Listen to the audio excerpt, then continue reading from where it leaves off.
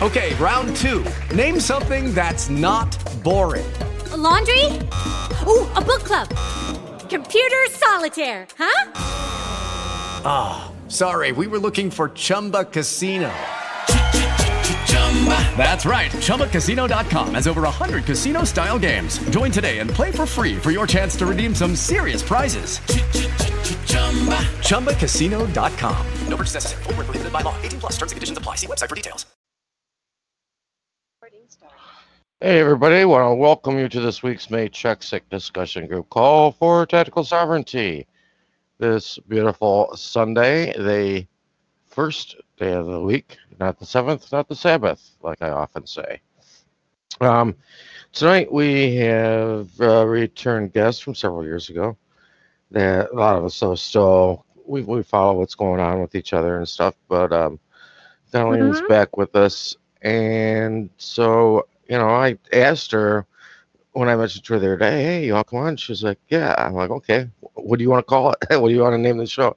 And it was, land and colorable titles, and which really fits in perfectly with information she's going to be bringing forward this evening.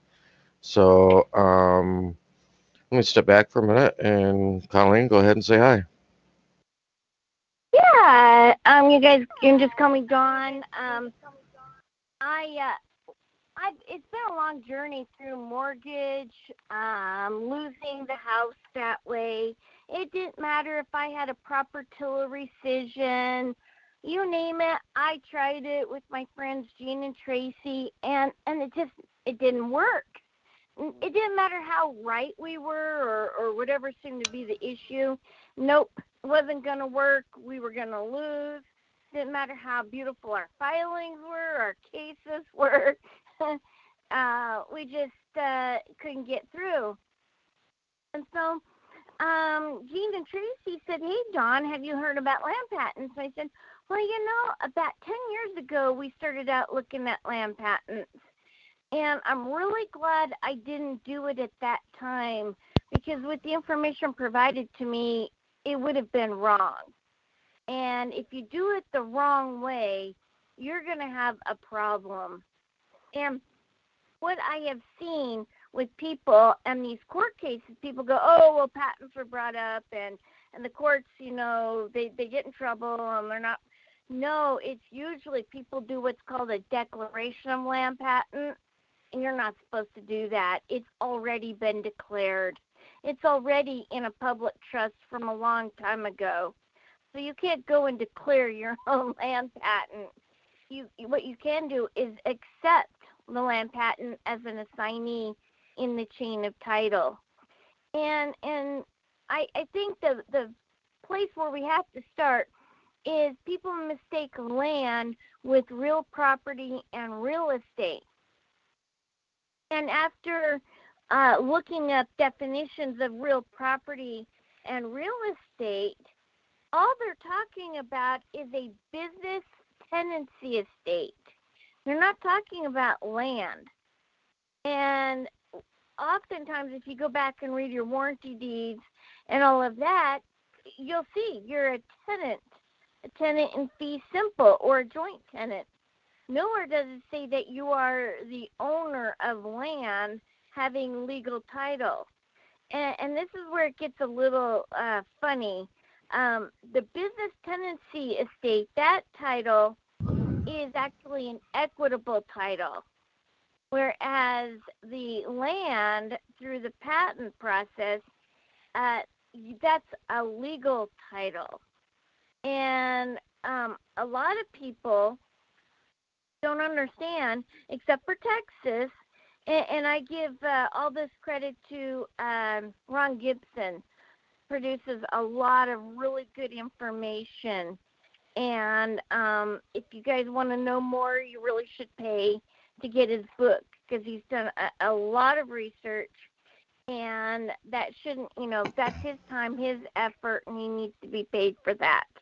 If you want to, and it's very simple, and it's an excellent booklet that he puts together. But really, what happened other than Texas, and I thought, wow, this is very interesting, in order for the states to come into the Union of States, there's something called an enabling act. And part of that enabling act is that the public land had to be turned over and put into trust. And the United States, for America, that's where it had to be turned over, and whoever's the president ended up being the trustee.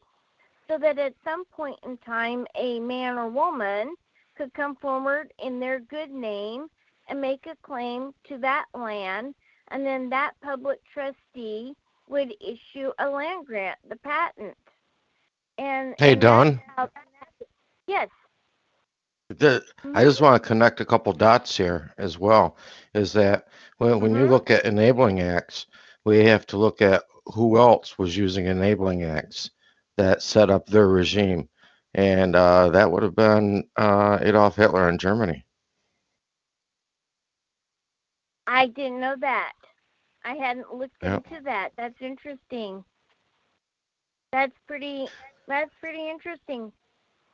Because I do know that we have, I looked up the Enabling Act of Montana, and it was very straightforward that under that Enabling Act that the land had to be ceded over to the federal government so that it would be fair. And the whole reason was that way you didn't have different states, different public trustees doing different things with the land. And so that's why it went into what I see as one public trust. And so it's basically under the Enabling Act, after exclusive jurisdiction over lands within a state had been ceded to the United States, private property located thereon is not subject to taxation by the state, nor can state statutes enacted subsequent to the transfer have any operation therein. And that was a court case back in, Surplus Trading Company versus Cook. And there's a lot of cases that support that. So I guess what we have to talk about is what are these colorable titles, these tenancy business estates? And that's what everybody's after these days. They're not really dealing with the land. And corporations, by the way, can't own land. It has to be a special act of Congress in order for a corporation to hold the land. And usually that had to do with railroads.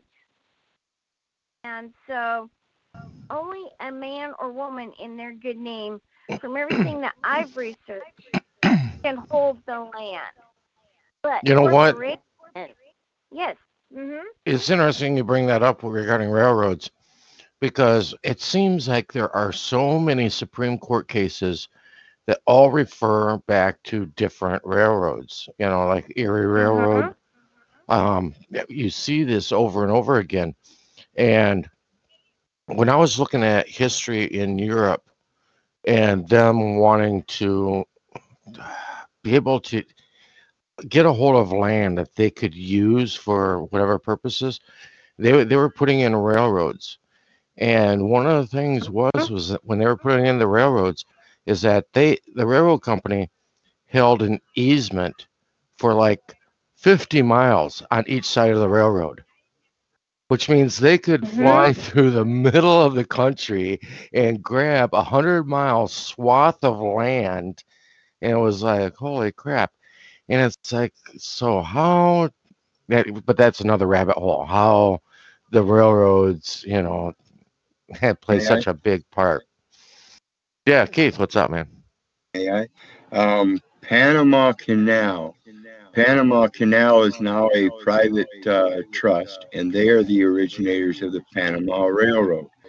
This is all in regards to the original trust in order to transport the commercial papers.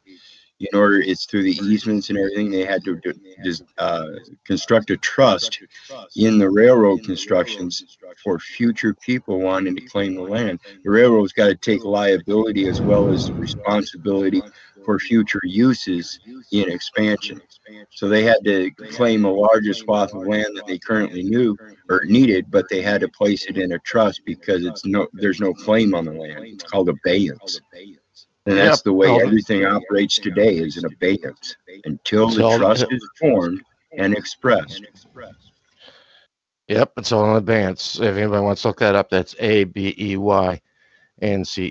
You know what? That just sparked something in my head, Keith. And it's like, duh, Brian, you're an idiot. Why don't you see it? But he was talking about the transfer of papers. Okay, well, what is a railroad for? A railroad is for not just transporting goods, but they also transport records and information from one place to another. And in the beginning, that became one of the fastest ways of doing it. Okay, so stop and think for a second. Who on the roads today does not have a license plate? Police have license plates. Government cars have license plates. Who doesn't? The post office doesn't have license plates. The mail. Yep. So you can lump the mail right in there with the train and the railway system. All right, go ahead, dear. Sorry. Oh, no problem. I'm just, for example, under the Montana Enabling Act of February 22nd, 1889, and I will tell you, Chapter 180, 25 Statutes at Large, 676, Section 4, second, that the people inhabiting said proposed states do agree and declare that they forever disclaim all right and title to the unappropriated public lands. There you go. In order for them to come in as a state, they had to cede over forever those public lands. And what's very interesting is a piece of land that I'm dealing with right now that I brought the patent, I accepted the patent. And that's what it is. It's acceptance of the patent as an assignee in the chain of title, as a bona fide purchaser in the past. And what I find hilarious is, how can these state and county courts have jurisdiction over land that was ceded over to a public trustee 2 years before Montana was even a state? 2 years before that land was taken out of the public domain and then put into private hands because a man came forward and claimed the land and did the proper process. And it does say to his heirs and assignees forever. Well, Dawn, what I was thinking about was, we hear about land patents, but we don't hear about real estate and property patents. Okay? And that's what the state deals with. The state deals with property and real estate, but there's already a land patent in the background that precedes the chain of title to it. Yes, exactly. The beauty of it. The land was already taken out of the public domain and put into the private. And so that's why it's called colorable or an overlay. All they did was the state and the county came in and they created a survey, and here's the language where they get you. Situated or located within this state. Well, what is this state? They never define what this state is, but it definitely is not the ultimate and original title belong to the people of the state within this state. That's in our codes of Montana. Oh, great, perfect. I'm one of the people. And here's another interesting thing. There was an act of Congress that governs this patent. And for the one I'm talking about, I think it was April something of 1824. That was the act of Congress. And then there's another one that was an act of Congress under Lincoln, I believe. And I do have the dates for that, but there's two different ones that govern these patents that have to do with these acts of Congress. So it's just fascinating that the state really has no say to the land, but they do have a say over what they created, which is that overlay, which is that tenancy business estate. And that's for residents, and banks love it, and commercial entities love it because they can deal all the time in real estate. And oftentimes that's tied to buildings, appurtenances, and all of that. But it has nothing to do with the land. Yep. Mm-hmm. Yeah, Don, those acts that Lincoln did, there was something that he did at that time with those acts that kind of ticked off the bankers. All right. I mean, there's a statement out there where he said, I've got the bankers behind me, and I've got the South in front of me, and I'm actually more scared of these guys behind me. You know what I mean? They were the real power. But there was something that he did that kind of ticked them off, and with those patents, it ticked off the bankers, and that's why when I say bankers, also think of the Treasury. That's why they ended up going and putting his figure on the penny, on the 1 cent coin. They were diminishing him to the lowest degree because he had ticked them off, and it had to do with the Indians, and that's why they put him on a 1 cent copper coin. Yeah, I mean, that would make sense because whereas it's established under Cage v. Danks, where the United States is parted with title by a patent legally issued upon surveys made by itself and approved by the proper department, the title so granted cannot be impaired by any subsequent survey made by the government for its own purposes. Right there. Okay. Oh, great. You came along and made another survey, but all you have to do is cite to that. It already parted with title when a man or woman came forward and made the claim, and the patent was issued. Now, what's very interesting on the patent that I'm dealing with, it happened 2 years before Montana was a state. If you find the legal description, the land, it describes it on the Montana meridian. Nowhere does it say it's located in or situated in within this state. Isn't that interesting? So it was in private hands before Montana even became a state under an enabling act. But even if your land, even if there was an enabling act afterwards and a patent was, a man or woman made a claim for the patent, it doesn't matter. The enabling act covers them, and that act of Congress for that time period covers them. And so, hey, what are you talking about? And when you get into the round robin of land and in their codes, oftentimes it goes back to real estate, real property. And you look up real estate, real property. Oh, public state-owned land is the description.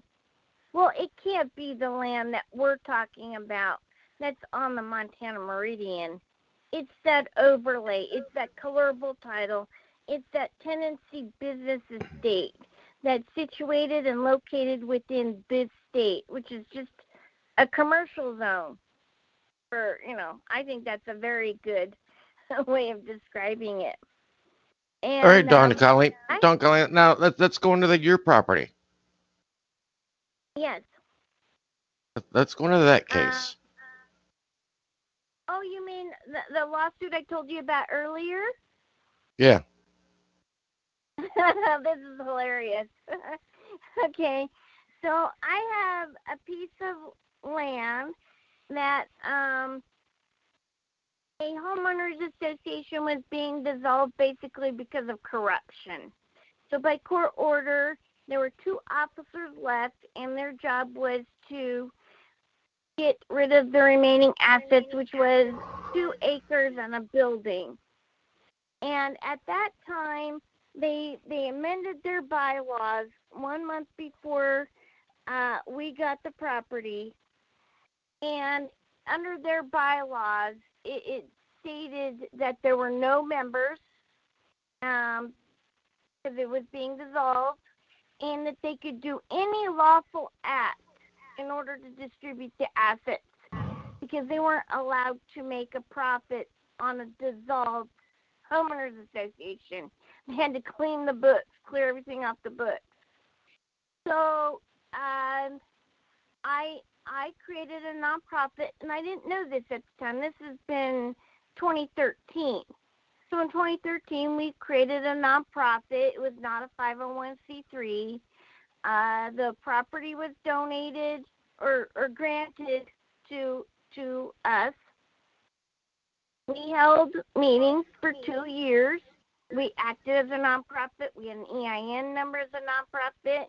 We had board members. We did everything that a nonprofit is supposed to do.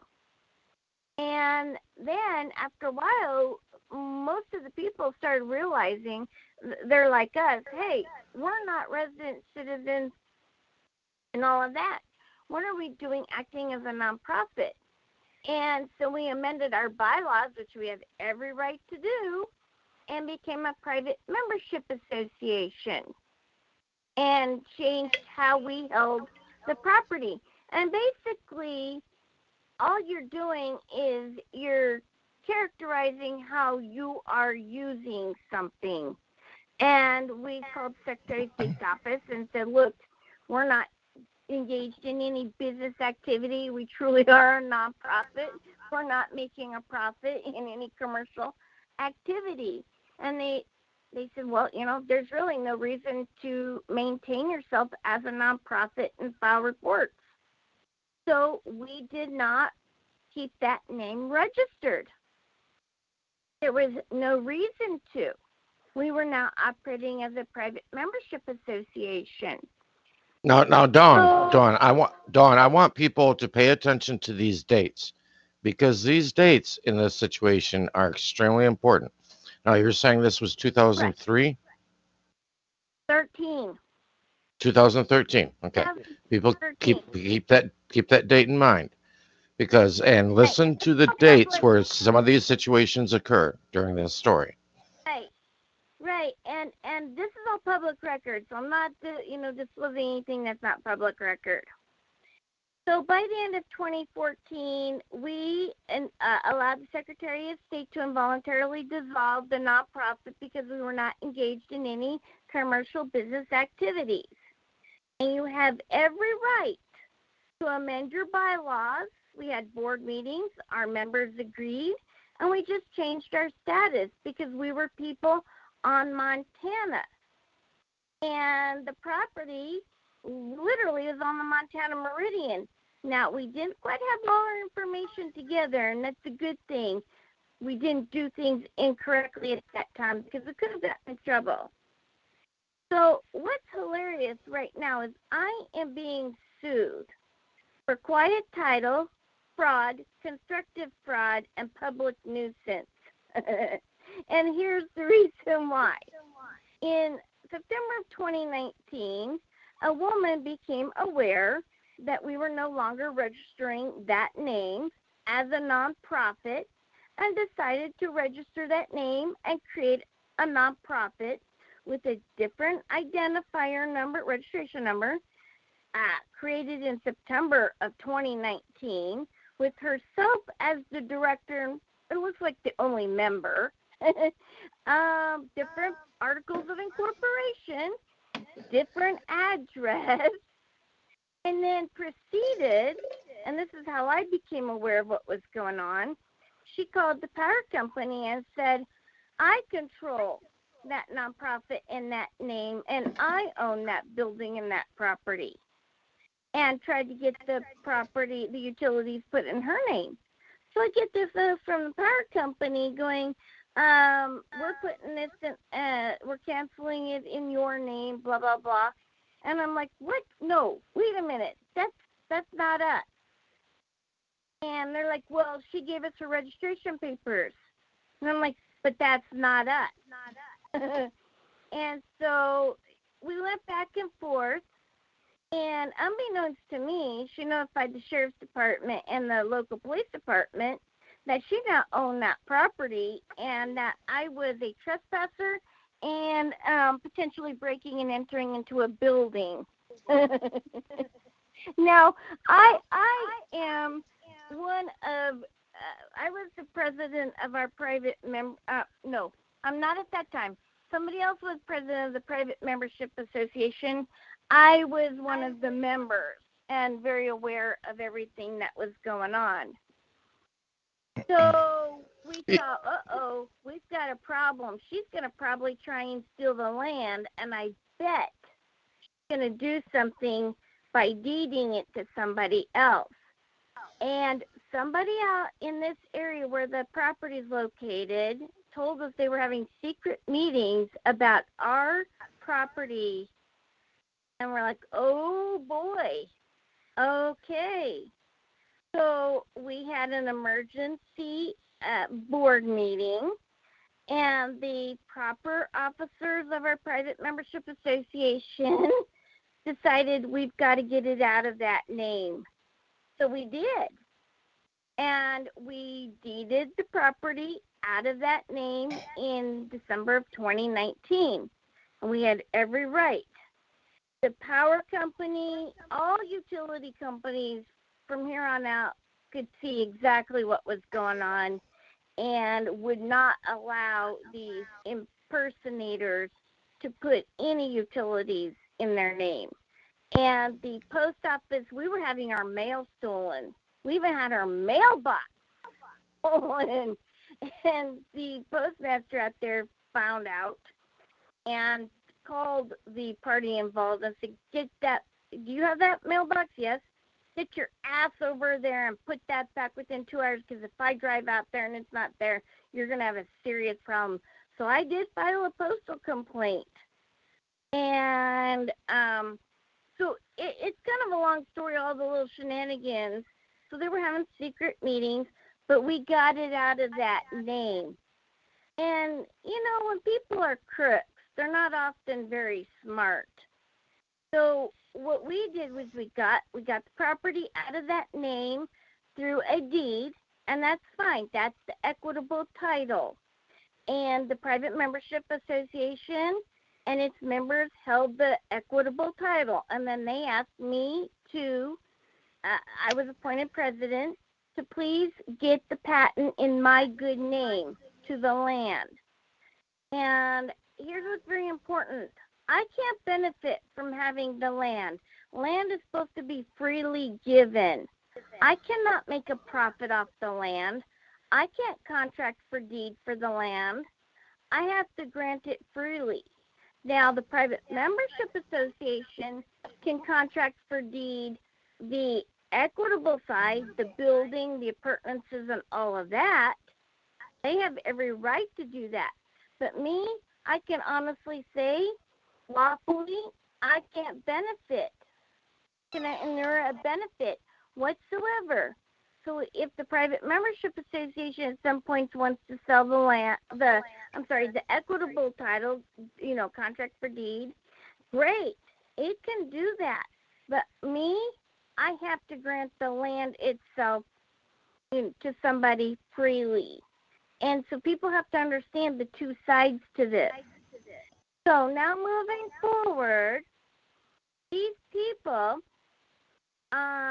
having these secret meetings, so this woman's thinking, I own this property, I control it, I registered the name of the nonprofit. 12 weeks later, her cronies that were in on it created a nonprofit. Now what's hilarious is that they were and are trustees of a political subdivision of the county called a fire service area. It's not a fire department, it's a fire service area, and that was created in 1991. And so what they did was they created a nonprofit called Clarkston Fire Service Area Number 6, even though the fire service area's legal name is Fire Service Area Number 6, created under county resolution in 1991. And there's a whole process to do that. Well, this woman meets with her little cronies. They create their nonprofit called Clarkston Fire Service Area Number 6. Funny how it sounds very similar to a political body, a public body, a fire service area. Okay? You know what, Dawn? So there's- If I can yeah. interject on that. One of the things I was thinking about when you told me this whole story, it reminded me of the preamble to the Constitution of the United States of America. All right, because I just, when you my son just had to memorize it for his, he's a senior, and we had to go to Billings on Thursday, and I had to help him memorize the preamble. That's funny. That's funny.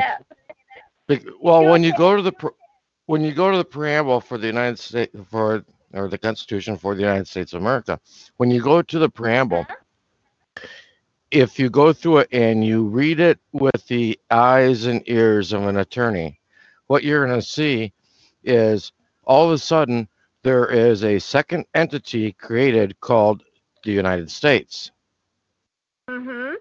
Totally different from the United States of America, which in the Articles of Confederation, the name of the government was, or the country was supposed to be styled as the, not the with small t, capital T, the United States of America. And in the preamble, you see in the preamble, all of a sudden they create this brand new entity called the United States. And that's kind of like what they did there. They were creating another entity that looked the same, but it was different. It was a different entity. Well, and I will say this, Brian, when you get the patent, it says the patent comes from the United States for America. Yeah, that's how the patent is. And it's signed by the public trustee, which is the president, whoever it is at that time. And it's put into the land record of the, the county. And you have the secretary of the land office. So it's under sign and seal when you get the patent. And you have to get certified copies out, which is what I did. Okay? So getting back to what these people were up to, they were impersonating my old nonprofit that was dissolved in late 2014 and became a private membership association. But we changed the name of it in 2019 when we saw that she was impersonating us. And what they do is they do this name game all the time. So what happened is she made out a deed. Now, we got the property out of that name in December of 2019. And here we are in April of 2020 after her cronies created this nonprofit. And what's hilarious is it's the same board of trustees of the fire service area happen to be the directors of this nonprofit that was just registered in 2020, January of 2020 created.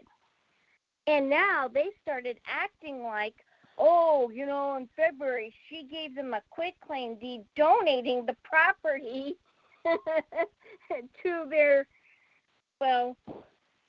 Okay, Dawn.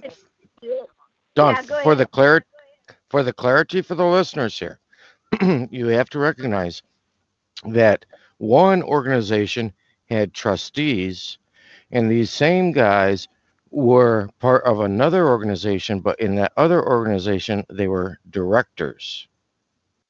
Yes, and I'm going to get to the point of statutorily, by definition and character. They have different registrations, different duties, different statutes, different business activities. They're not one and the same. And I point this out in my lawsuit challenge, because to make a long story short, she deeded as a registered officer of her nonprofit. Now, right there, what an idiot. A registered agent does not have any authority for any nonprofit to deed any kind of property held by that nonprofit, even if she did have the property and under equitable rights held that property as a bona fide purchaser and owner of that property. Can I ask you something? Yeah, go ahead. All right. So this organization that she created, she's the sole member of, right? Yes. And at the same time, she set herself up as the registered agent for herself. And the registered agents are only good for process of notice and demand. So exactly. Oh my God, this is, to me, this is like better than stand-up comedy. This is legal stand-up comedy, I guess. That's why I thought you guys would enjoy this tonight, and then get some more information, and just it's a good story to get you thinking and change your perception. So it's even worse than this, Brian. She makes the name out. She donates it for community service and all of that to an entity called Clarkston Fire Service Number 6. Well, Fire Service Area Number 6 is the public body created by county resolution. Clarkston Fire Service Area Number 6 is the nonprofit created in January 2020. Clarkston Fire Service Number 6, who the hell knows what that entity is? She didn't even put the wrong name on the wild deed that she issued. And then when they recorded this wild deed. Now remember, we took it out of our old nonprofit's name back in December 2019 because we knew she was going to do something. So she's not even a signee in the chain of title. We don't even know who she deeded the property to. And what these people did was they broke in the building, they changed the locks, they put a shed and property on my land, they put water drilling equipment on there, and started claiming that they now own the property and gave all these documents to the sheriff's department to confuse the issue. And of course, I said, get off my land. You're not an assignee in the chain of title. You're not a bona fide purchaser. She has no authority. And by the way, we got the property out of that name before you guys cooked up your scheme. So you know what, Dawn? You know what this reminds me of a woman I once knew, and I'm not going to get into details on that, but a woman I once knew that she would hook up with different gentlemen who owned large amounts of property, and she would start receiving mail at their properties. Mm-hmm. And these gentlemen were getting up in age. They didn't get out and really explore their property much. And then she would go and she would lease out sections of land for companies to go and drill for natural gas. And she was getting checks every month for the natural gas off from all these guys' properties. You know? Yeah, I mean, it's incredible what these people will scheme, and so it gets even better. So I send them notices. Now by this time I have the patent, and I gave public notice of the acceptance of the patent and gave a common law notice that if they didn't bring forth any claim within this 60-plus day time period, they were forever stopped from bringing any claims. Okay? So I told, what do? They don't get off my property. And by the way, the post office doesn't recognize them. The clerk recorder's office has their deed flagged as wild, even though they can't make a legal determination. They just have a question mark next to it because they're like, yeah, it's not in the chain of title. The Department of Revenue has flagged it and notified the Attorney General's office. And here's the reason why. This, imposter, impersonator in order to dissolve her nonprofit 3 months after she created it to donate property she didn't control or own. She dissolved it, all right? The day after her cronies created their Clarkston Fire Service Area Number 6 nonprofit. I mean, it's just incredible. But she's so stupid that she put the letter she gave to the Attorney General to dissolve her nonprofit and distribute its assets to Clarkston Fire Service Area. Again, she can't keep the legal name straight. And her registration documents with the Secretary of State, along with the wild deed, she attached them, so it's all public record. So now I can use the evidence on the public record of her, her slander of title and fraud. But I brought the patent forward as the private association members asked me to. I then gave them full notice. I offered them forgiveness and a remedy.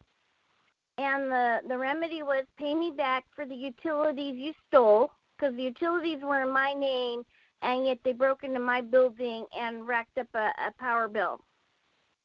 And, the power company absolutely will not put power in their name. No utility company, no service company, the post office will not recognize them at all. So I still have actual and physical possession of the property. But they haven't removed their shed. And all I said was pay me back what you stole for power. I will replace the lock that you broke and put your own lock on, and you pay for that, and remove your shed, and all will be forgiven. So I was very generous and kind as the president of the Private Membership Association. Nope, no response from them except for about 40 days later, I get a lawsuit suing me for quiet title, fraud, constructive fraud, and public nuisance, because that old building and property was designated 30 years ago as a fire station until they built a new one in the late 90s. So it wasn't even a fire station. And they're claiming I committed fraud and constructive fraud against the dissolved homeowners association in 2013, of which there were no members left, just 2 officers dissolving the remaining assets. And then we were proper. How do you commit, Dawn? How do you commit fraud against something that has already been dissolved? Well, when you hire an attorney to create like 50 pages of bullshit. Exactly. Hey, you know what? You mentioned by hiring an attorney to create 50 pages of BS. You know what? How about telling people about that attorney? Oh, yeah. So at Fire Service Area, I called the DA for the county here, and I asked him, I said, can a fire service area as a political subdivision hire a private attorney? And he said, yes, there's case precedent. They are board of trustees. Even though they're a public body and a political subdivision, they do have the right as trustees to hire whoever they want. Well, the attorney they hired, while I was, I made phone calls to her, and I had witnesses, hearing the phone call before they sued me. I said, you need to identify who's suing me, because you guys are going to laugh about this.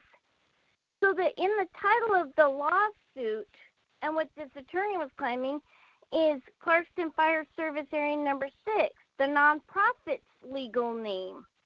But then she's trying to say, oh, that nonprofit with the board of directors is exactly the same thing as the board of trustees for a public body, a political subdivision in the county. And I said, no, they're not. We have two different statutory duties, characteristics, definitions, and business activities. Never mind, one's got a board of directors and one has a board of trustees. You need to do your research. You're stupid. And, I mean, she just laid into me and hung up on me twice. When I called the DA, because the county commissioner's office couldn't tell me, legally if that was, possible or whatever. And the county attorney said, do you mind my asking who the attorney is? And I said, oh, yeah, it's so-and-so. He started laughing. Because the thing is, she used to be the public defender until he fired her ass for being uncouth, unprofessional, outrageous bursts of temper and cussing of a public defender, and using county property for her own personal use. That's the kind of attorney I'm dealing with and that they hired. And what's hilarious is prior to them suing me, I got these text messages from the new owners of the property, this nonprofit. Stop harassing us. Don't contact me anymore. The county attorney's handling our case. Blah, blah, blah, blah, blah. If you contact me again, that's deemed intimidation. County attorney's not handling their case. They don't even know what the hell they're talking about. This is how stupid a lot of these people are. And so at the end of December, I got a lawsuit and here they're suing the old president of our nonprofit, who hasn't been a president for a long time, in 2013. Good luck finding him, because that's 2013. Plus, number two, where is it that this attorney represents the dissolved homeowners association as a plaintiff? It's not even a plaintiff to the lawsuit. So they failed to join a party, and there's no contract for this attorney to represent a dissolved homeowners association. I mean, it's just baloney. So they're suing me individually, quote, the old president of the nonprofit from 2013, and the secretary of our private membership association, and they're suing our private membership association. Now, I think you guys are going to like this, because in the lawsuit, she claims I'm a resident of Gallatin County because I received mail at this location, and I had a social security number starting with these three numbers and graduated from this high school. Wow, how would she know that? Except for one of the trustees that's, quote, of the plaintiff, the fire service area. He was like 3 years younger than me and went to the same high school, but I don't even know him. So, we know that they're using that info. So here's my response. I hope you guys like this. And I give a lot of credit to Jean and Tracy for putting this together. So I'm not claiming all of this was mine. A great majority of it was Jean, who put it together so well. And you know what? Before you do that, I just want to say, in the future, and I've wanted for the past couple of years, at some point to have Jean come on our podcast. Yes. And go over info with us. And I know Dawn is like 100% on board going, do it. He has his own traveling case that is absolutely phenomenal what he's gone through, and he really needs to come on. And I'm going to talk to Gene, and I know he likes you, Brian, and he would be a great one, he and Tracy, to talk with. So right off the bat, in order to combat what she stated about my status, I wrote this. Hope you guys like it. a little long, but I'll take it in sections. And I put background concerning rights of Dawn, and I said, Dawn, as one of the people, stands on her statement that she is not a U.S. citizen, U.S. national, resident, or statutory person obligated as alleged in the plaintiff's complaint.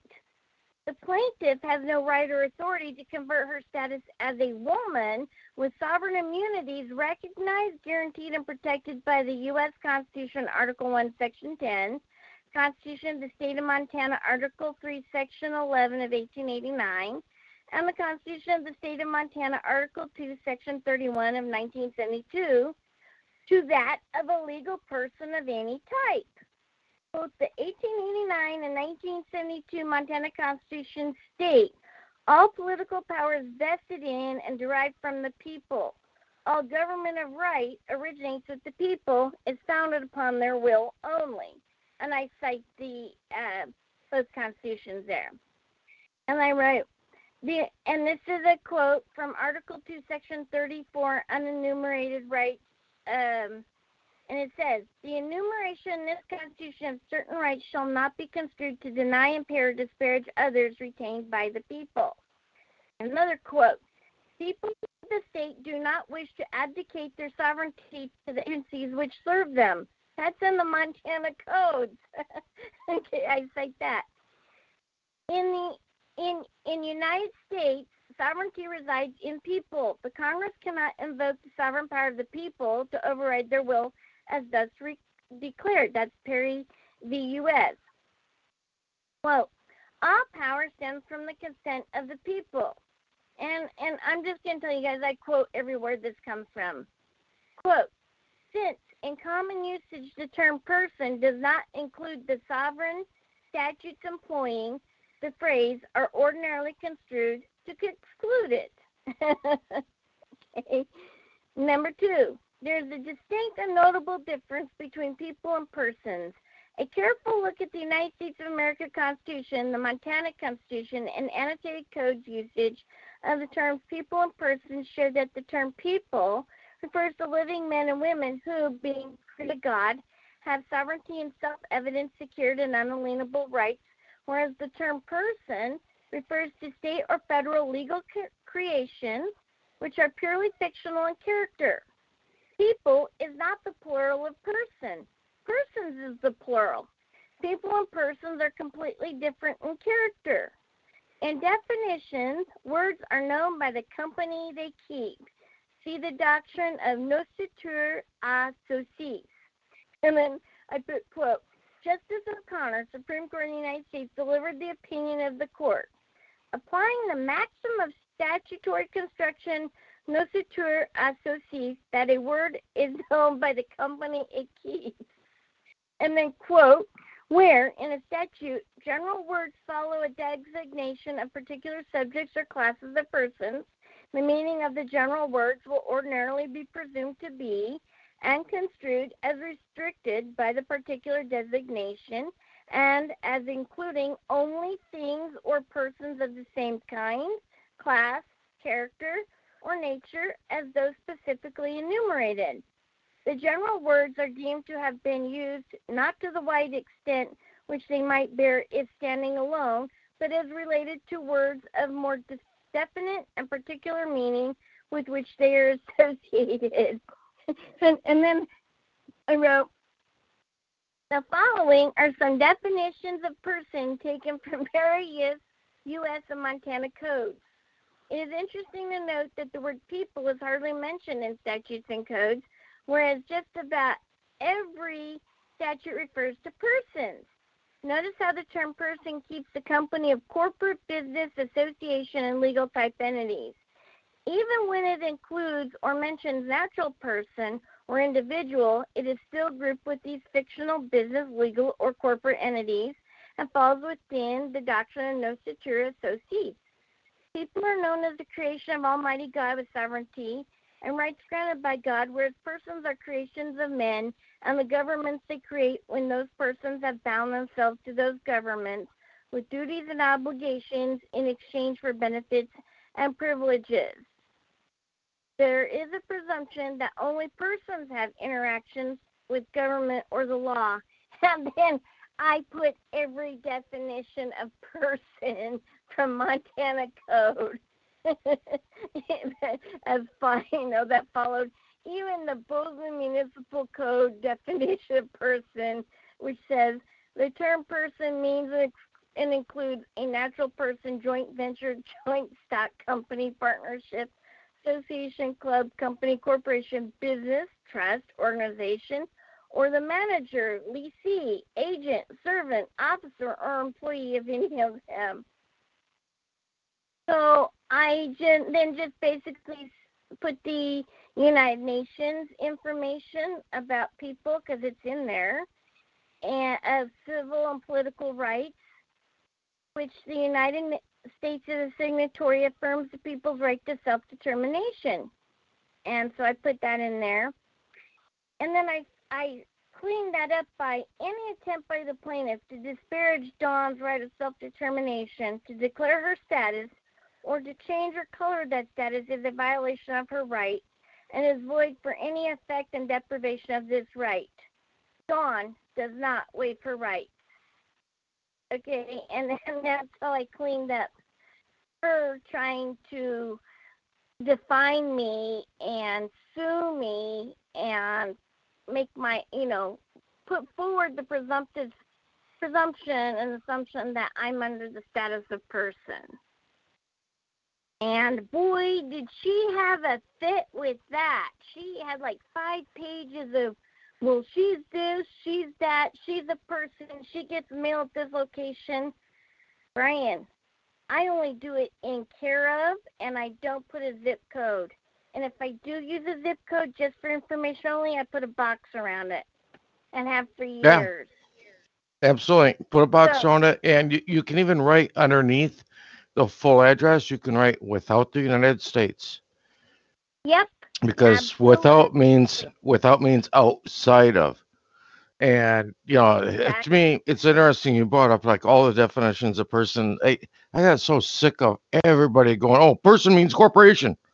No, corporation is only one of the things listed in the definition of person.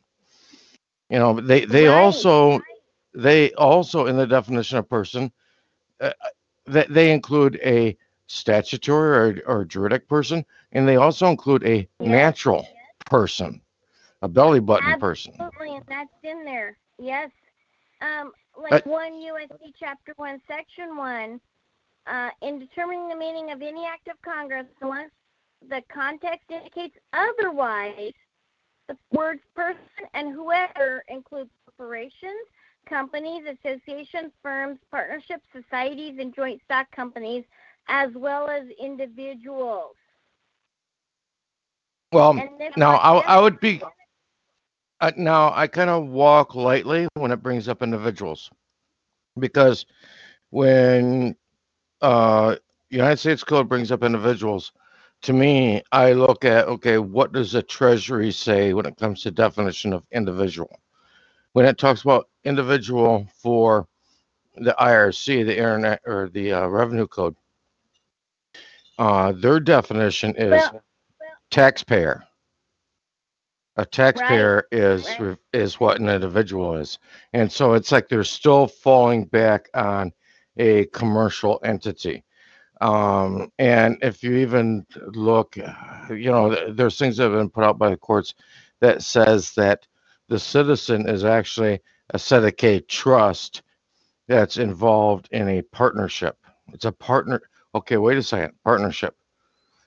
So there's somebody else that is a partner with us taking care of this entity created by the state. Okay.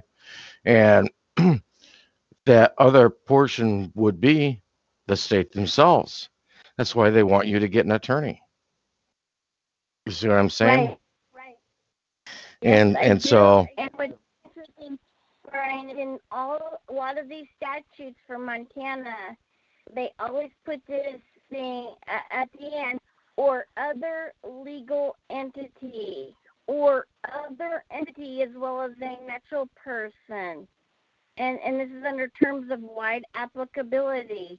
So it's not just limited, but they're saying other legal or commercial entity, and they separate that, any other legal or commercial entity. Do we want to be a legal or commercial entity? No. Exactly. Hilarious. So I put all of that in there, and I just want to make sure that the administrator of the constructive trust call the case number. I stand on my rights and I don't waver from them. Period. And You know what? As long as we're talking about like the entity, several people that had contacted me and want me for the past couple months to bring you back on. The last one, especially, was talking about the DBA, doing business as, and he had listened to a call where he thought it was you and I. It actually, I think it was actually Mark Fisherman from No Citizen in Ohio that was doing it with a woman by the name of Colleen. But what she talks about is the same exact stuff you talk about. So I was like, it's really interesting. Plus, Mark Fisherman and I sound like identical on the radio. All right. And our view. Right. Well, and I've seen you just go by Colleen before too. But anyway, so I thought it was really fascinating. It's like, oh my God, this guy sounds just like me, and he thinks and talks like me, and his viewpoints are very close to mine. There's some things I disagree with, but I was like, wow, this is interesting. So anyway, and I try to cater to the members of Tactical Sovereignty because that's what these calls were established for. And he wanted information regarding like DBA and like the Minnesota DBA, and I've got my opinions about those or whatever. And so I just wanted you to give your input regarding the Minnesota name assumption and doing DBAs. Well, here's what I found. Whenever you're up against these debt collectors and these attorneys and these courts, they're never talking about your DBA that you created. They're talking about some type of character persona that has a variation of what looks like your name.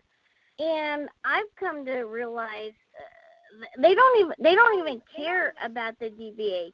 If you want to use that for your own personal commercial purposes, that's fine. But when they're coming after you, I can guarantee you they're not talking about that DBA, that name, that particular entity, and its specific registration date, registration ID number, and all of the characteristics that are associated with it.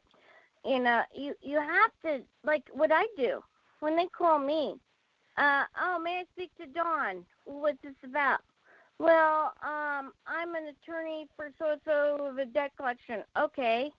You need to identify what Dawn you're talking about. Well, no, we need you. No, I don't do that. You identify it.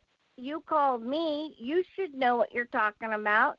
I have no idea what the entity you're calling about is, and I'm not about to characterize and define it or identify it. That's your job. You called me. Well, are you Dawn? Well, I don't know if I'm Dawn or not. You haven't identified what you're talking about. Well, do you have, could you give us this? No, I don't give information for free. Why would I do that? What Dawn are you looking for? Exactly. And if I give out information, I expect a piece of the pie. I want to know your financial status. I want to know how much your company's worth. I want to know what your profit margins are. Because if I'm going to give that information out, I want a cut of the pie. Because I don't. I want to know if this is going to benefit me. I want to know if this is going to benefit me. Well, that's exactly it. Where do I get something out of it? Because I don't do anything for free. And if you make money, then I should make money. I told the county, I told the State Department of Revenue, well, you have to pay property taxes. No, I don't. Well, yes, you do. You have to fill out this form. No, I don't. Well, it says in the code. I said, I don't care what the code says. I said, how about this? You just send me a check for $20,000 on special deposit or something. I'll take $2,500 out of that. Go hand deliver it to the county treasurer for these alleged property taxes or whatever you call it, and I'll keep the rest for my time and effort. Have you done a DBA? Have you done a DBA, Dawn? I have done a DBA. I did do a DBA, but I really haven't used it. Right. Well, I did one, and the reason why I did one is because I noticed a lot of people talking about different things and saying about, they receive anonymous bills in the mail or whatever, and they would send them back, saying refused for service or refused for cause, whatever crazy stuff. And I stopped and thought and said, wait a second. Really, what has happened when we were born, the state creates an organization. That's what they say in revised Article 9. Okay. And so what they are doing is they're just secretaries or whatever. They don't know. But what's really happening is that organization is contacting your organization, which you are supposedly the agent for. Okay. And in order for you to say refuse for cause, refuse for service, you can't do that unless you really own that organization. So through doing a DBA saying, okay, yeah, I am claiming that name of that organization. Now you do have the power to say, no, I'm sorry, we're not going to do business with you. It's just like when I went to court, and I told you earlier that it said on the summons, it said that the company can use their own attorney or hire another attorney to sue you. I said, oh, good. So when I got in the court and they started saying, oh, you owe this, what do you want to do? I said, hold on, I got a question for you. The summons says that the creditor can use their attorney or hire another attorney, and that they have to show evidence of that. I said, do you have evidence that you work for or have been hired by company X? One time, the frickin' attorney threw the paperwork through the frickin' room at me and walked away. This time, she walked up to the judge, threw her hands up, and walked out. And I looked at the judge and I said, "What?" The judge said, "You might get contacted. Probably not." Now, Brian, I would agree. I've had a couple of successful things with that DBA. And I've said, look, I hold the name and I have power of attorney. Who are you? You have power of attorney? Yes, I do. What do you have?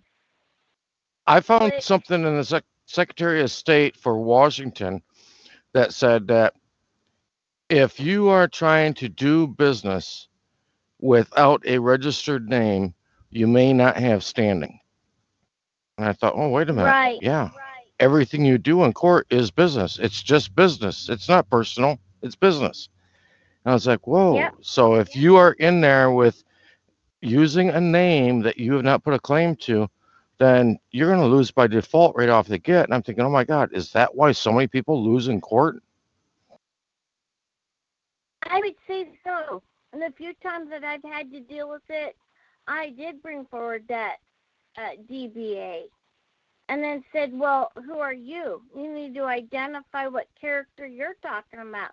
What persona are you talking about? What identifiers and characteristics does it have? Because that'll determine its statutory rights. And if you have the authority to act for it. Boy, that shuts them down every time.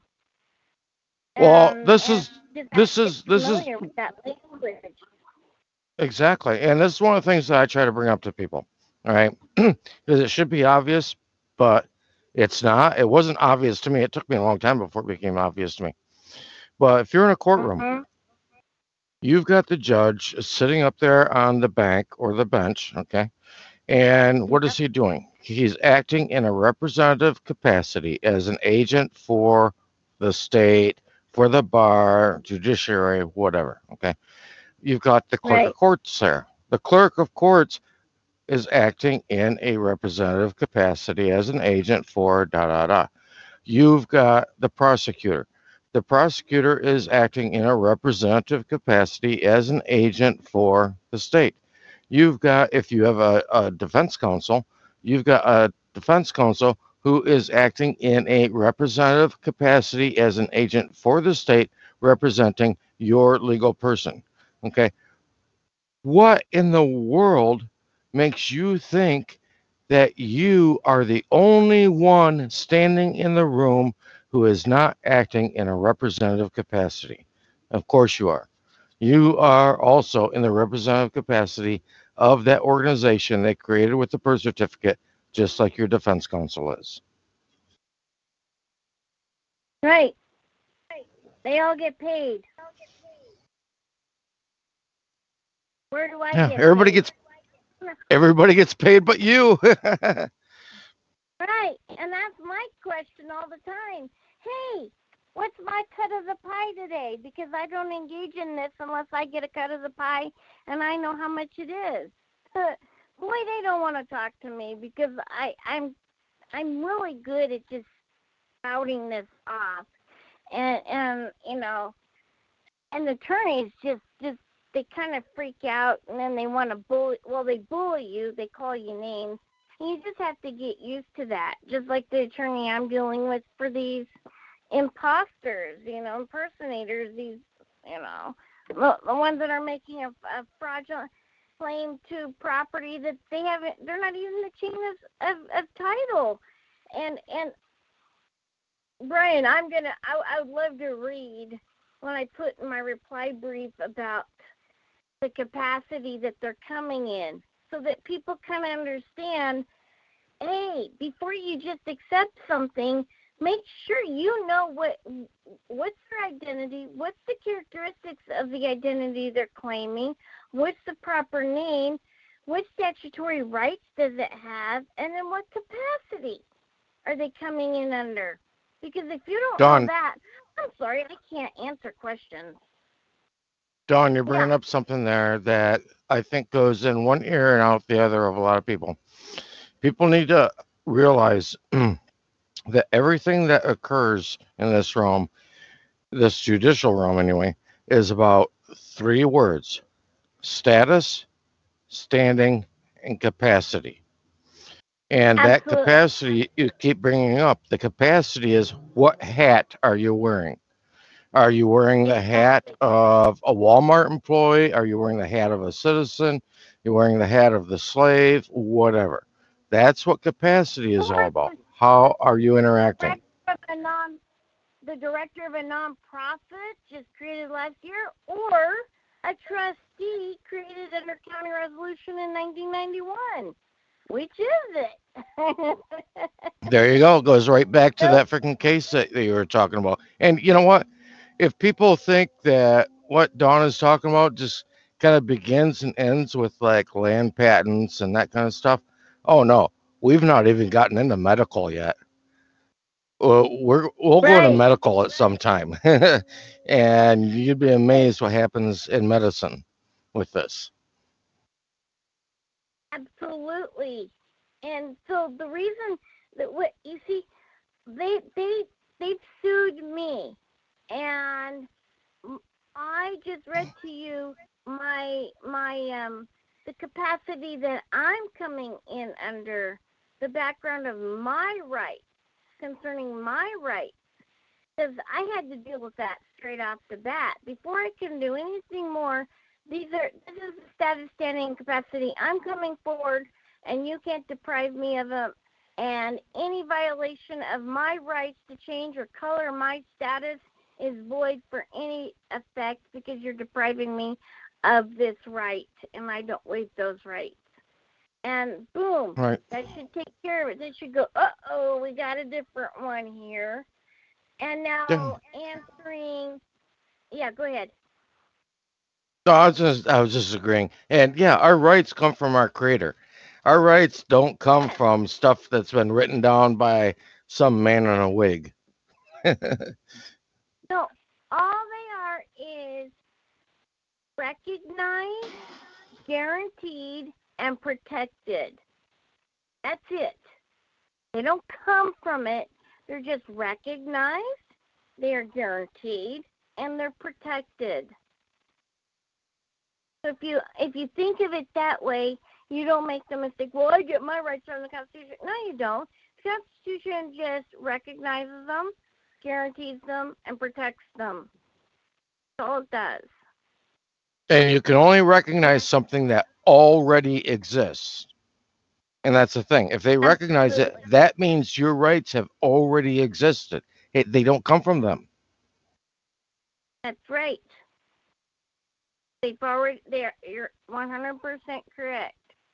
And now I want to get back to this capacity stuff that hopefully people will, when they come against you and try to do the switcheroo of capacity in their names, it's pretty funny. And here's the thing. What I found through this process was I want to answer things. I have this habit of wanting to answer things. No, I first have to bring forward my affirmative defenses. Before I can answer anything, I have to bring forward my affirmative defenses. I motion to dismiss this case based on those affirmative defenses.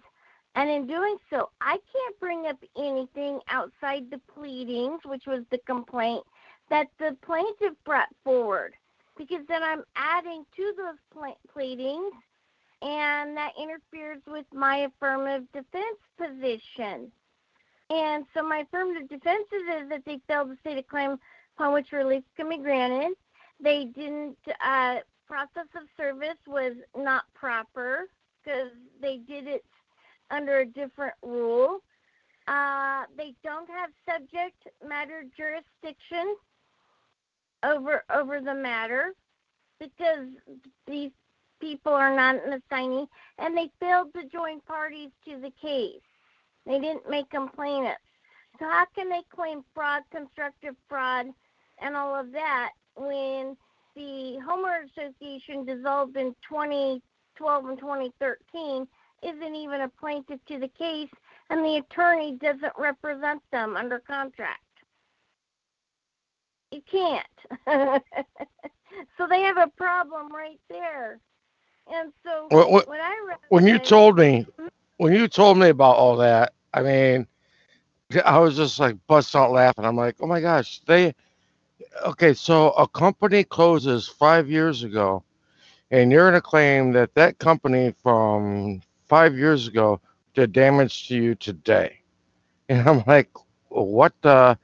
I don't see how anybody in the freaking courts can look at any of this and go, seriously? What? Huh?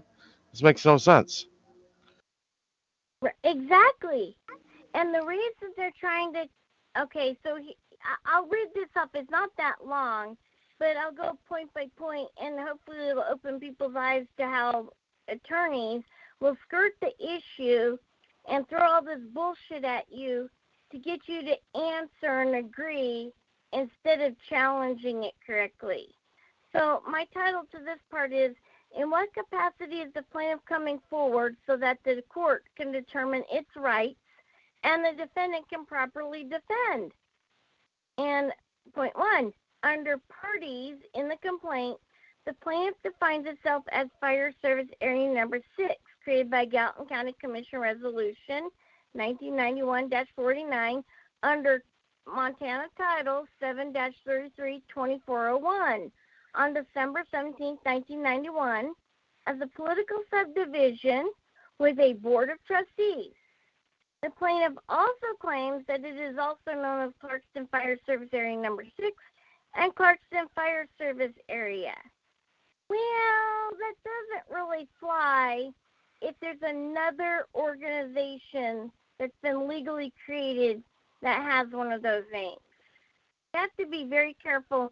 You have to sue in your proper legal name. The next one. The plaintiff identifies itself in the title of its complaint as Clarkston Fire Service Area Number 6, which matches the legal name of a nonprofit that registered with the Montana Secretary of State on January 16, 2020. According to the registration documents, this new nonprofit, as a public benefits corporation with members, has articles of incorporation and bylaws, does not claim 501c3 status, has a board of directors, uses this address, and also claims it would distribute its assets upon dissolution to, quote, the closest first responders to our community. Wow. Gee, if they get my property and they're claiming as a party to the case as the plaintiff that they're a fire service area, a public body, and they get the property, are they getting it as the fire service area, or are they getting it as a nonprofit that could then sell the building and the property and give it to the closest first responders to their community? Which, guess what? Most likely would be them. You know?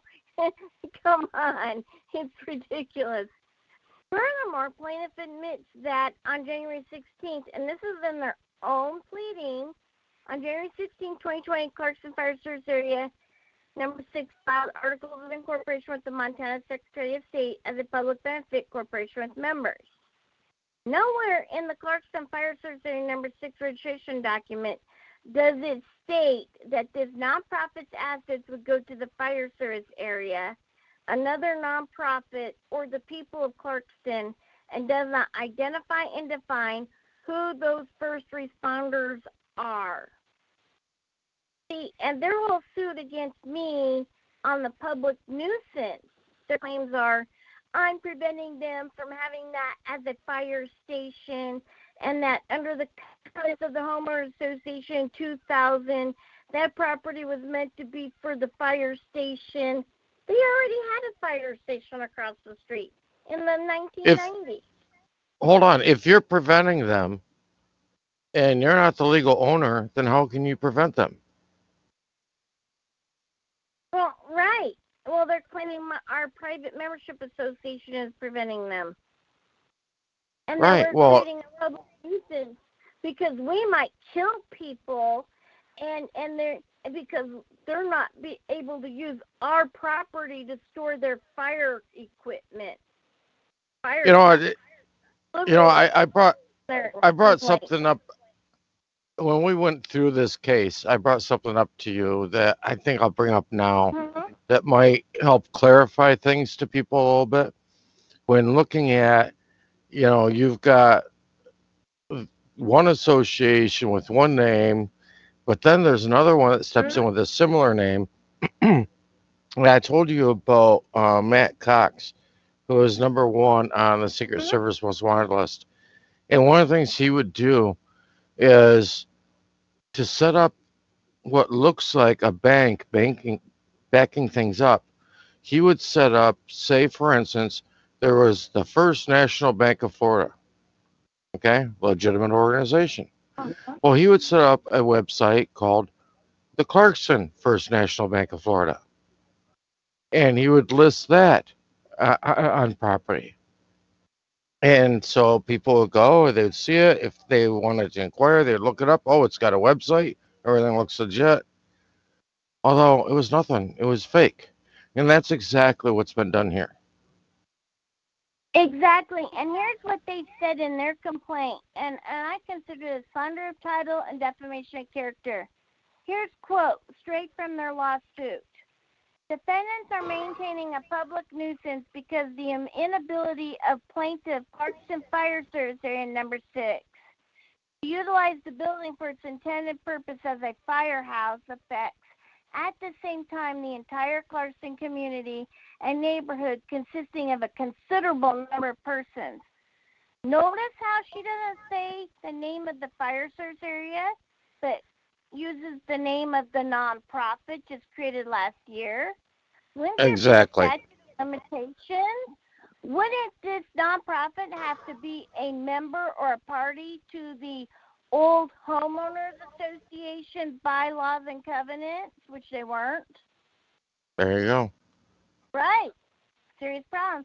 Then she goes on to say, the attorney, defendants' use of the firehouse for their purposes and prohibiting use of the firehouse for its intended purpose is injurious to the safety and health of the Clarkston community if wildfires cannot be responded to immediately, and obstructs the free use of the firehouse for its intended purpose so as to interfere with the comfortable enjoyment of the property and could even result in the loss of life due to significant lapse in response time to wildfires until the firehouse may be used for fire protection services.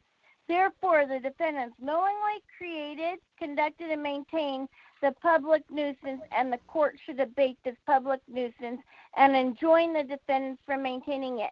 She's now opening us up to all kinds of lawsuits for 8 years where, say, there was a fire, and because this plaintiff couldn't use it as a fire station, firehouse, they were injured, their property was destroyed, blah, blah, blah.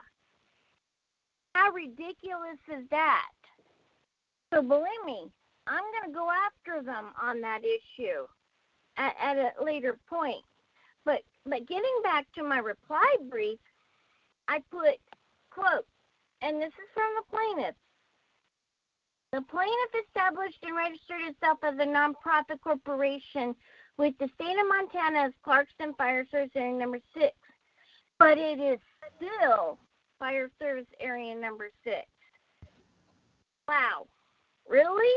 That's what their attorney is saying. And then quote, here the grantee Clarkston Fire Service Area Number 6 can easily be identified even without extrinsic evidence. But if necessary, witness testimony can certainly establish who was the intended grantee of the property. Thus, it cannot be said that the plaintiff failed to join itself as a party because it is a party to this lawsuit, the party that initiated this action. And here's what I wrote back. Plaintiff has failed to address which capacity it is coming in under. Throughout the complaint and brief in opposition to the motion to dismiss, the plaintiff intermingles the two legal entities and claims that they are one and the same, which confuses the matter and denies the defendant the right to mount a proper defense. Therefore, this plaintiff has failed to state a claim for which relief can be granted. And then on top of it all, for the quiet title count, here's what the plaintiff says. On February 10, 2020, Lenora Rayer's agent for Puma conveyed Lot 102C to Clarkston Fire Service Area Number 6 by quit claim deed. And then they go on to say, Clarkston Fire Service Area Number 6 is a nonprofit that itself was organized and operates exclusively to benefit the public. The second Puma, that's what they call this, one created in 2019. The second Puma properly transferred legal title to the lot to Clarkston Fire Service Area Number 6. And then the quit claim deed likewise gives the plaintiff in this case the right and title to an interest in Lot 102C, even if the deed inadvertently omitted the word area. This case is first and foremost about quieting title in the plaintiff Clarkston Fire Service Area Number 6. And I wrote, Dawn cannot determine who Rayer made out a quitclaim deed to, and without a proper party and interest, Dawn cannot mount a defense. And then you go, failure to state a claim for which relief can be granted, that affirmative defense. And then this is very important for people to understand. I put in there, the plaintiff has skirted this serious identity issue.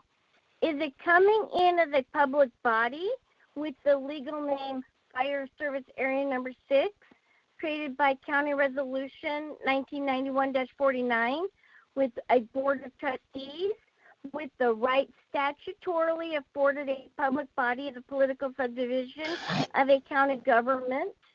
Or is it coming in as a nonprofit newly created in 2020 as Clarkston Fire Service Area Number 6, which can be seen as a private citizen with articles of incorporation, an elected board of directors, and only the rights statutorily afforded a nonprofit.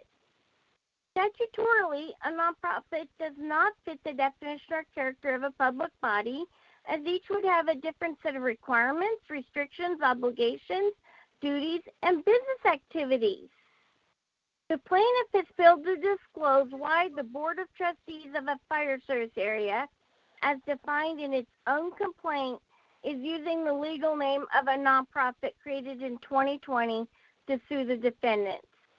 The plaintiff further fails to disclose how, by operation of law, the 2020 nonprofit can operate as the fire service area, and the fire service area can operate as a nonprofit. One has a board of trustees, the other has a board of directors.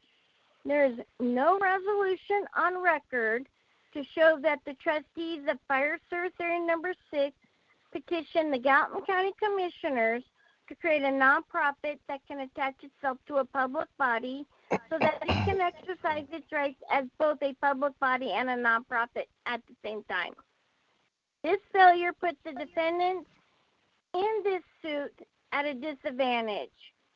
It is apparent that this plaintiff has an identity crisis, and Don Lemieux and the other defendants need to know what capacity the plaintiff is coming in under, as that will determine what rights it has before A, the defendant can mount a defense, answer, and counterclaim, and the court can determine if the defendants violated the rights of the plaintiff as a real party in interest. It's that simple. You know, that's probably what I probably should have titled this call as, is identity crisis, because that's really what's happening here. Right. You know, what that makes me think of, okay, I'm down here in Southwest Florida, right? And stop and think about Brown Dentistry in Sanibel. Brown Dentistry in Sanibel, Florida. Well, if you go into Brown Dentistry in Sanibel, Florida, and you find that there's a bunch of people who have not paid for their dental work, okay? You could turn around and create a entity called Sanibel Brown Dentistry, and then send letters to those people saying you owe us money. Right. Same We have thing. an interest in these contracts. Same thing. Even though we are a nobody, Sanibel Brown Dentistry has nothing to do with Brown Dentistry of Sanibel. and they people keep getting hounded by these letters. You can have people calling them, "Oh, we're going to take you to court," Yep. and then they maybe even negotiate a price. You get something out of them. It's what I told you today. It's called unjust enrichment. Absolutely. It's deceptive business practices. And on top of it all, and the beauty of this is, if I don't win the motion to dismiss, which I don't see how a court could uphold this bullshit, it's so in your face that a nonprofit public benefits corporation treated and bound under different statutes is trying to exercise the right in order to maintain allegations of fraud, constructive fraud, and public nuisance as a fire service area, a public body, a political subdivision of the county created in 1991. I mean, it's just that's really what they're doing. But they can't. We talked about this, and one of the things that comes to my mind is that they are claiming a position of taking care of the county that doesn't exist. So technically, they are really they're fraudulent. Yeah. Now, there is one. I mean, these same people are the board of trustees of the fire service area. but they're also the board of directors of a nonprofit they created just to receive this property through fraudulent means. Right. From an imposter. And this woman is so freaking stupid. She thinks, and this is what I said to the sheriff's department, because they said, well, if you go on that property, they had an underling, they had the deed to the property. I said, well, no, our private membership association has the deed, and I have the patent, and it predates and is superior to their wild deed that they created. And he goes, well, no, we see. I said, oh, so you're making a legal determination. So when I called the undersheriff, I said, oh, it seems like your guys are making a legal determination that would violate my rights and would molest me if I go onto that property, which I have every right to go on that property as the president of the private membership association, and I truly hold the equity title. Never mind, I hold the legal title in my own good name under patent. Oh, no. I'm going to talk to my guys. I'm really sorry, Dawn. You won't be molested. We'll let the courts figure this out. I said, well, that's a smart choice you just made, because you guys will have a serious problem if you act upon their fraudulent documents. But they will not take my complaint for trespass and all of that seriously. They want to wait for a court to determine who really owns that property, even though I provided them 8 years worth of documents showing all of this. And Don, here's the problem. you hold the patent.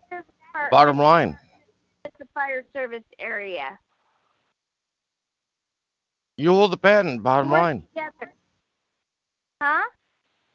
I said you hold the patent. Bottom line.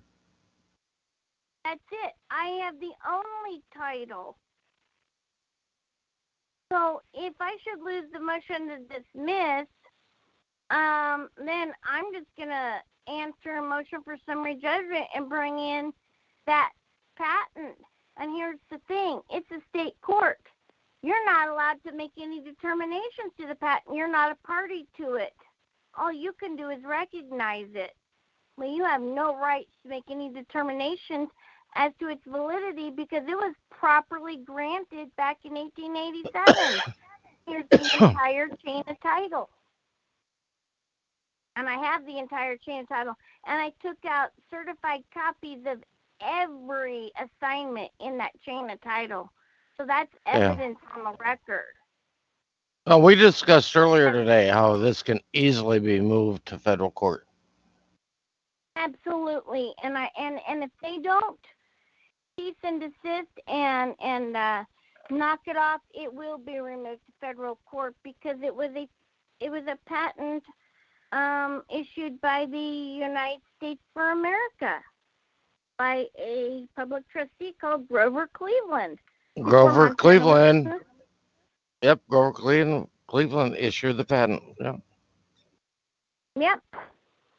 So they're the only ones that could even then, once a patent has been properly issued, the government itself cannot even come back and challenge it because the statute of limitations is way up. You think? You know what? Well, I know.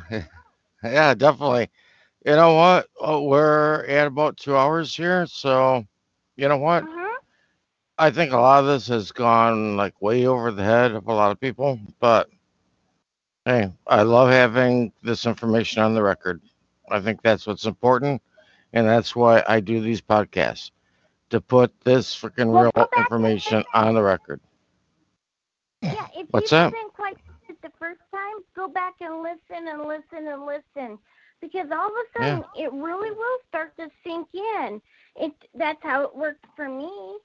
I had to just listen, and then I got wrong. I had Ron Gibson's book, $40. It is very, very good and well worth the $40. And everybody should just get it and learn what patents are all about. And attorneys and all that will say, oh, well, they don't matter today. Well, I can guarantee you title companies recognize railroad patents. Absolutely. Yep. So that's why I record all of these calls. People can go back and listen. And you can, you missed something, you can go back and listen to the past few minutes again, Yes.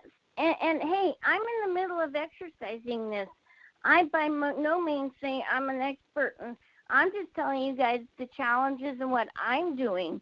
Never mind a totally separate case where my dad is the assignee in the chain of title and brought forward that patent. He accepted it, and the county issued a tax deed to some guy out of state, and this guy quieted title without ever serving my dad in a state court, saying he couldn't find us. Fancy that, even though he's done like 100 and some odd, tax deeds, and that's his business model. Oh, he can't find us. And so I sent him a really serious 9 or 10 page notice, provided all the law. And here's what's funny. In the tax deed the county issued to him, the legal description has a box around it. All it says is that he has a lien interest and granted real property, and that real property's ID number, like A12345. That's just like some kind of county lien interest. That's the colorable overlay. Nowhere does it say this man got the land. And my dad has had this land for 30 years, free and clear, as a bona fide purchaser. And this guy turned around and sold it in December to some poor unsuspecting sucker. And so now they're all going to have to get sued in federal court. And I called the title company and explained what happened, and they got real quiet. And they said, so your dad has the patents? Absolutely.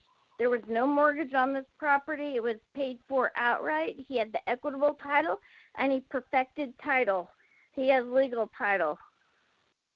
And they're like, I said, so it sounds like this guy, having full notice, now has knowledge, was deceptive to this, quote, poor sucker who bought a tenancy business estate, unjustly enriched himself, and doesn't have any liability insurance because title companies don't insure that. And they're like, yeah, he's totally on the hook. We don't know a lot about patents, but you would be correct that.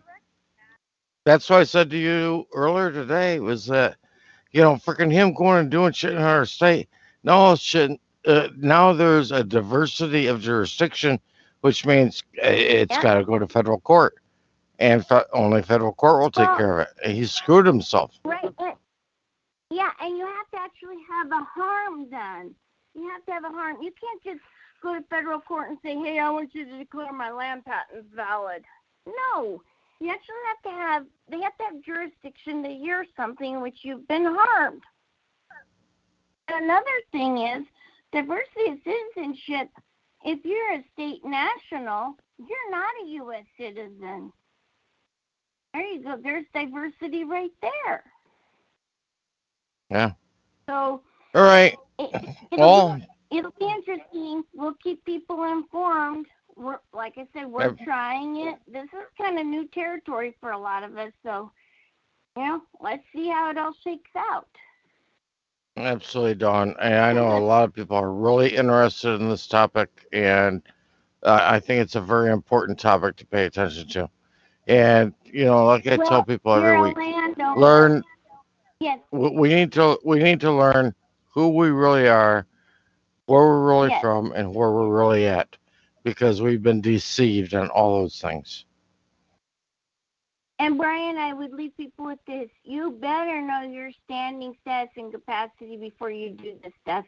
If you come in as a resident or tenant or joint tenant of a business, tenancy estate,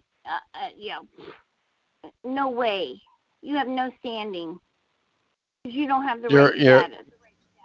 You're absolutely right. Everybody needs to pay attention to capacity. I think out of status, standing, and capacity, capacity is the most important because without your capacity, you don't have standing. Okay. Yep. And when you now Don brought up the word resident. Okay. You look at the word resident, break it down. Res ident. Okay. Are you identifying as a res? Well, if you're identifying as a res, what is a res? A res is property of a trust. So you're saying Yep. you are property of a trust. That's what Yep. you're saying. Yeah. So yeah, you don't want to be a resident. Yep. Exactly. Well, this has been fun, Brian. I appreciate you having me on, and like I said, I tried, trial and error, and I absolutely give a shout out. Ron Gibson has a great book on patents. I'm not trying to say his information is what. No, he did the research and hard work, and he deserves all the credit for that. I'm just learning from it, and then Gene and Tracy have dedicated years along with me here on Montana to a lot of study, and I give a shout out to a lot of great stuff Gene and Tracy have put together. And Gene really needs to come on. Well, Gene and Tracy need to come on. You guys will get a kick Well, out of what they had to go I through. would, I would actually, I would love to have Gene and Tracy on. I'll tell you what, because I've spoke to him before. Yeah, I would love to have Gene on. And my thing is really with this podcast is that there's a lot of podcasts and YouTubes or whatever that you can listen to, and people just talk about a lot of stuff. Okay, myself, I prefer to listen and talk to people who are doing things, who's Yes, actually, you know what, whether it's right or wrong, they're trying. What is, does yes, this work? Does that work? People that are doing shit. And you know what? And that's what I did through my studies. I freaking learned shit and I said, okay, this is what I'm going to do or try. And I found what really worked. And that's what I've done in my life. But I want to bring people on who are showing this to people, who are showing that they are actually doing shit. To me, that's yes. important. Full of hard knocks. Screw, screw the ideas. A million people can throw ideas out there.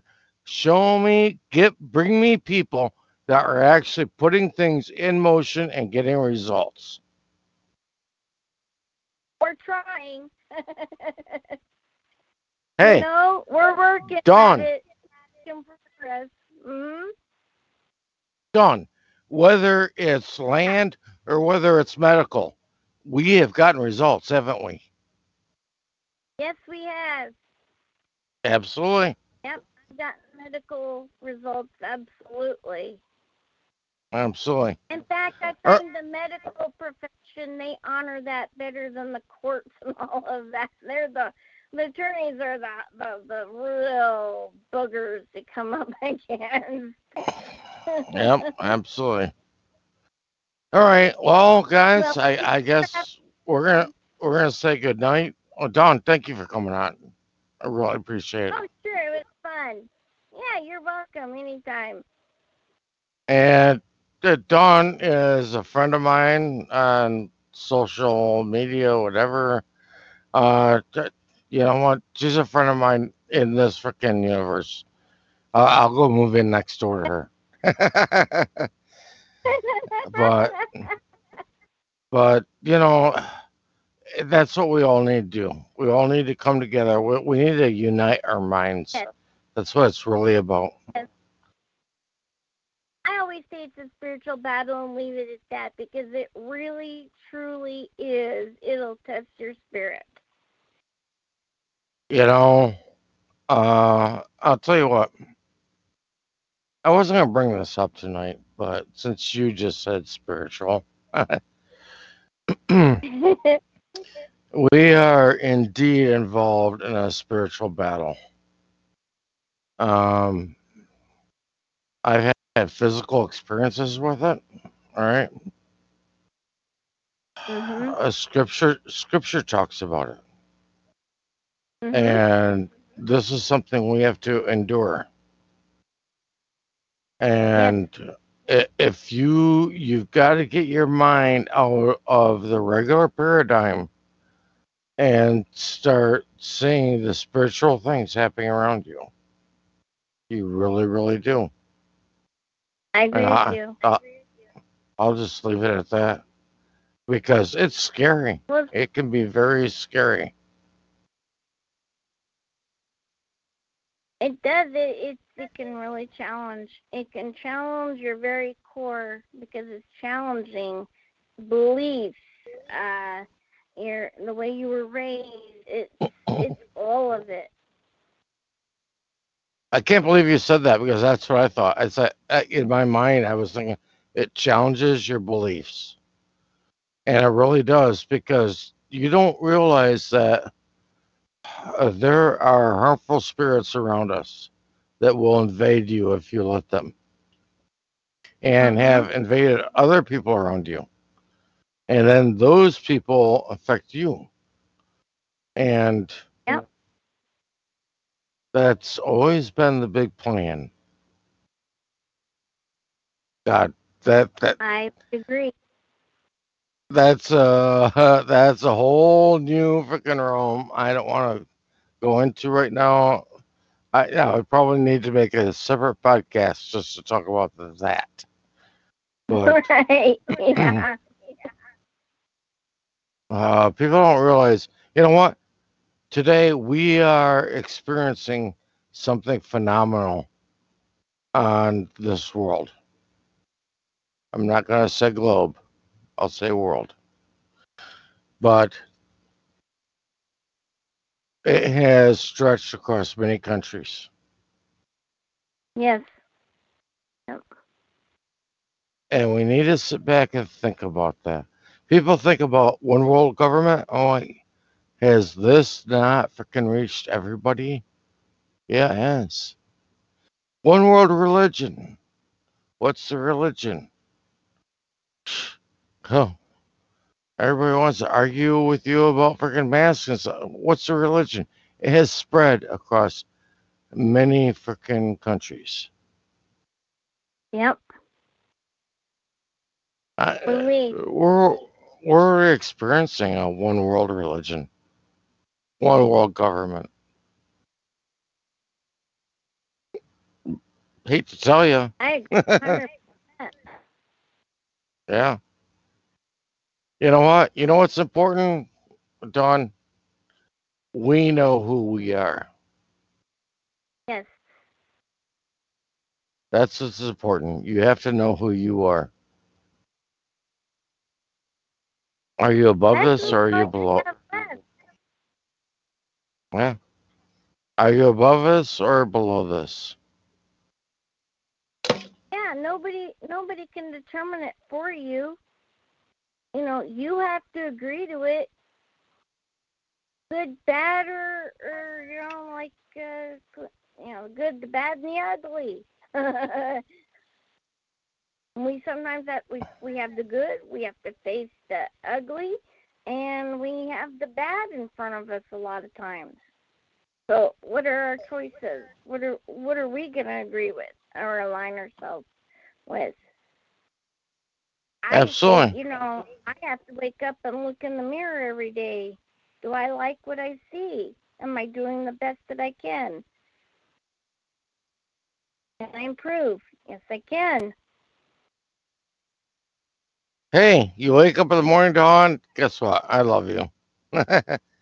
And hopefully everybody here does too. I say that to a All lot of right. people. I love you. So important. Absolutely. We got to love ourselves. You know what? Here's something that kind of confused me a lot with scripture is that Yeshua always talked about loving each other. But Yeshua never talked about how you love yourself. You have to learn how to love yourself before you can learn how to love each other. I would agree. Starts that's with just yourself something. first. Yep, that's something I explored. Anyway, all right, guys. Good night. Thank you so much for being here tonight, dear. Dawn, Sure. great info. Great info, Dawn. Yeah. Oh, thanks. It was fun. You have to learn to have fun with this because depression, we're dealing with a world of a lot of depression right now, serious depression. And my take is just start taking it with laughter. Just say, oh, yeah, that's good. I need to learn that through these trying times. That's just my opinion. No, you're absolutely correct. We have to look at it as how is this going to make us better? And I'll send you the recording for this. All right, dear?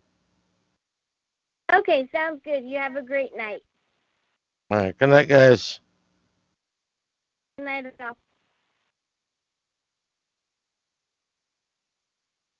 Hello, it is Ryan, and we could all use an extra bright spot in our day, couldn't we? Just to make up for things like sitting in traffic, doing the dishes, counting your steps, all the mundane stuff. That is why I'm such a big fan of Chumba Casino. Chumba Casino has all your favorite social casino-style games that you can play for free anytime, anywhere with daily bonuses. That should brighten your day a little. Actually, a lot. So sign up now at ChumbaCasino.com. That's ChumbaCasino.com. No purchase necessary. VGW Group. Void where prohibited by law. See terms and conditions. 18+.